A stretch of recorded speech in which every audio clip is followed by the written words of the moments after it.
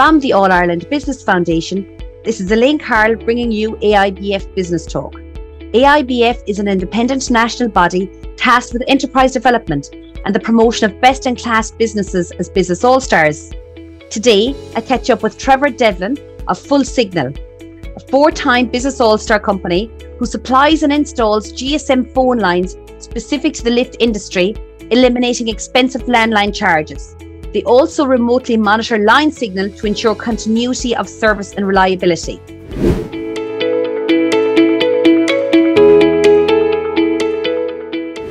Thank you so much for joining me on AIBF Business Talk today, Trevor. Trevor, when I think of signals and full signals, I think of maybe there's some kind of a messaging going out. What exactly do you do in Full Signal, just for our listeners? Yeah, so basically what we do is we install GSM phone lines into lift shafts. So basically a lift will have, for an emergency point of view, it has to have a dedicated line. So if you ever get stuck in a lift, you press the alarm button and you'll get connected to the emergency services or the lift maintenance company. So over the years, when I was working in Schindler Lifts, I worked in Schindler Lifts for 12 years or so. As a customer service manager, I was always getting questions from management companies to say, we're paying €500 for a landline going into our lift. We haven't had an entrapment in 10 years. So in those 10 years, we've spent €3,000 or €4,000 on a landline. We're thinking of getting rid of it. Because it's just an unnecessary charge, but it was necessary to have it. So I kind of was thinking that it is an unnecessary charge to have a landline that you never use. So I came up with the system that we developed a GSM device that we install in the lift shaft for free, and we charge a monthly recurring revenue of basically it's half the price of a landline. So we have some customers out there that might have 30 lifts in their development, and by moving over to us, they're saving 10,000, 15,000 euros per year. Yeah, I can imagine big buildings, especially in cities and that, office blocks and buildings and apartment blocks where there are multiple lifts. That's a huge saving. And can I ask, Trevor, can this be installed retrospectively in the lift shafts? It doesn't have to be on the first installation or anything. Yeah, exactly. The majority of our business is in developments that are going 10, 20 years, that they have an ongoing budget. And in the early days, they don't really care about budgets because the developer just wants the lift built. He does care about the residents at the end, but he just needs a working lift shaft. When the building is handed over, he moves on. It's when the management agents come in 5, 10 years down the line, people are settled and then they're trying to save on budgets, and they might be, every year they have a big project to do and they say, well, we need to get money from somewhere else.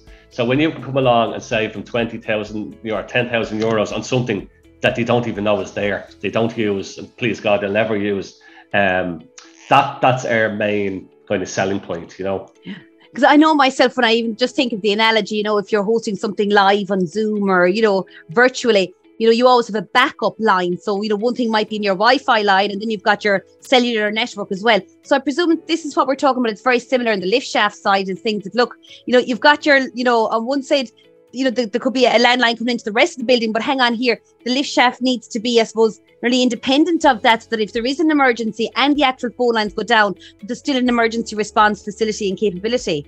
That's correct. And the landlines, that system worked, but it was kind of over-engineered for what they need. You did not need to run a landline into the lift shaft when you could just stick a box at the top. And you're only literally paying, you're not paying the full line rental for a full landline into your building.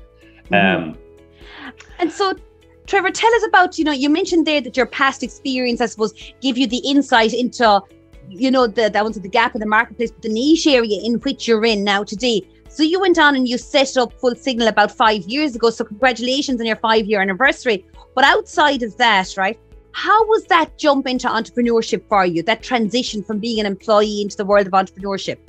Yeah, it was quite difficult because I was with one of the biggest lift companies in the world. I was there for 12 years. It was a job for life, you could say. And it was this idea, I just had this idea probably for about 2 or 3 years ago. like I wasn't one of these brave entrepreneurs that I just came up with an idea and packed everything and walked away. And I was just talking about it, and it was as simple as one time after over dinner or whatever, my wife says, "Why don't you do it?" And we got to the age that we're a little, we were kind of set. We had a house, so we were kind of lucky that way. And we said, "Yeah, let's go." So originally, for the first kind of 2-3 months, I was kind of doing a part-time after work, just developing the system at home. But then I got a couple of clients just to see would it work. So I didn't kind of stop working one day and the next day start knocking on doors. We've done the door knocking, spoke to people probably for 3-6 months, got a system working, installed a few for free, made sure it was working. Then there was like a snowball. It was moving along, and so then we just took the step. And that just was an important thing, because I bet you there's a lot of I suppose people listening here on to our podcast here today, and they're thinking maybe they might feel safe and secure in their employment, and maybe that worry and threat of going out on their own. But what you did was very clever, in that you're doing your ground research still, while you had the security, the safety net of being employed, and the risk you made was very calculated, in that you were testing and you were building on the side, before you actually made the full-on jump. Yes. Like I thought that, and if I was to give advice to anybody starting a business, it was difficult at the time, because you have your 9-to-5 job, and then you're going from 5 to 10, or you're taking time off, you're doing it on your holidays, you're doing it on your days off, you're doing it on the weekend. I thought, as stressful as that was at the time, I found that it was a lot less stressful than if I started Monday morning with from absolute zero. And when you're working for yourself, if you don't get an order on Monday, you don't get paid on Monday. It's not like working for a multinational to get paid, even if the figures that month are particularly bad. So I had a bit of a safety net and a bit of a comfort when I did go full time, of having a 3-month background, or a little bit of confidence that it will be a success. And I admire as well what you said. One of the things is that you did install a few for free just to test the market, just to get feedback on your system. And that's something that, I often hear, if somebody has a product or a service, that you do, give out some free samples, get people to sample, because that feedback is absolutely invaluable right at the start. And they probably become your best advocates down the line. And that's absolutely true. The first customer I got, he was stuck, because I think he was running developments, and insurance inspectors got involved, and the phone lines were down in the lift shaft. And he said, "Listen, I remember that thing you were telling me about. I'll order it now from you." And I said, "I'll tell you, I'll do you a favor. I'll get you over this hump, which you have a problem on site." And I think I installed 12. I think I bought 20 of these from China. Normally I buy them at 200 or 300 at a time now. Mm-hmm. I had 20, and I installed the 13 for free. So I had nothing left, and I just threw it all into that site, which was invaluable for me. If I was to get a consultant to do that for me, to test the product, God only knows what that would cost. But I had a full working site from day one.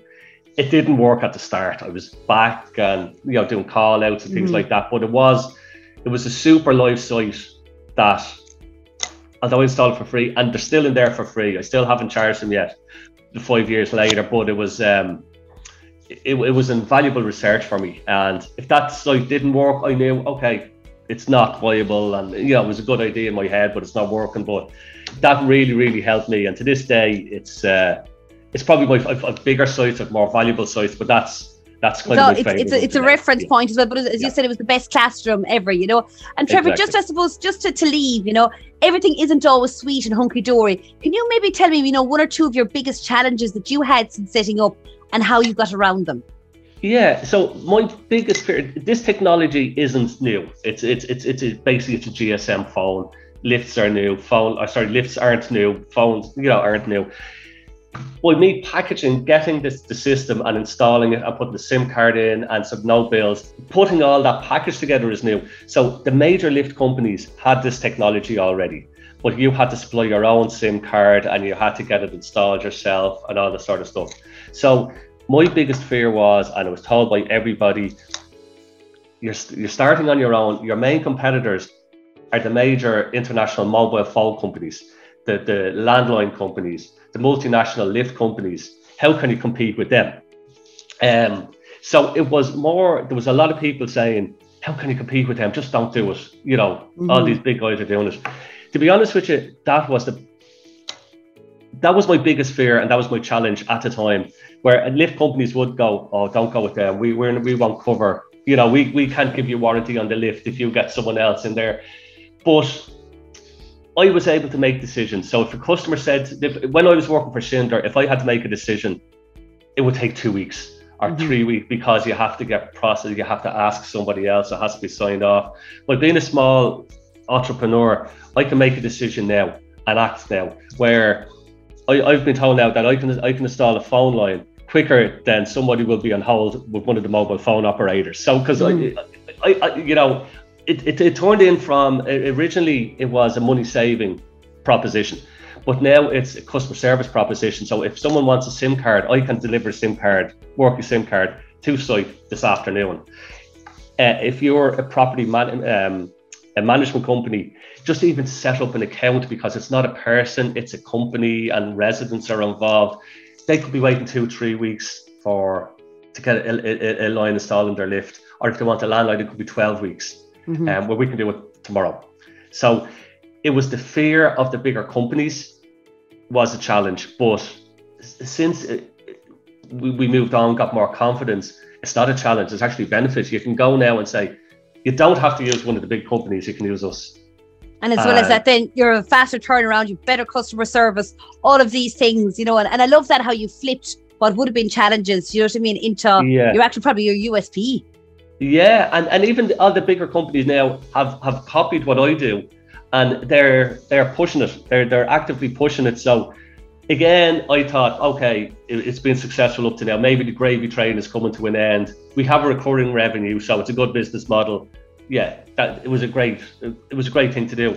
But as the bigger lift companies are pushing a similar product, but they have the big overheads that I don't have, they're pushing the same product at much higher overhead.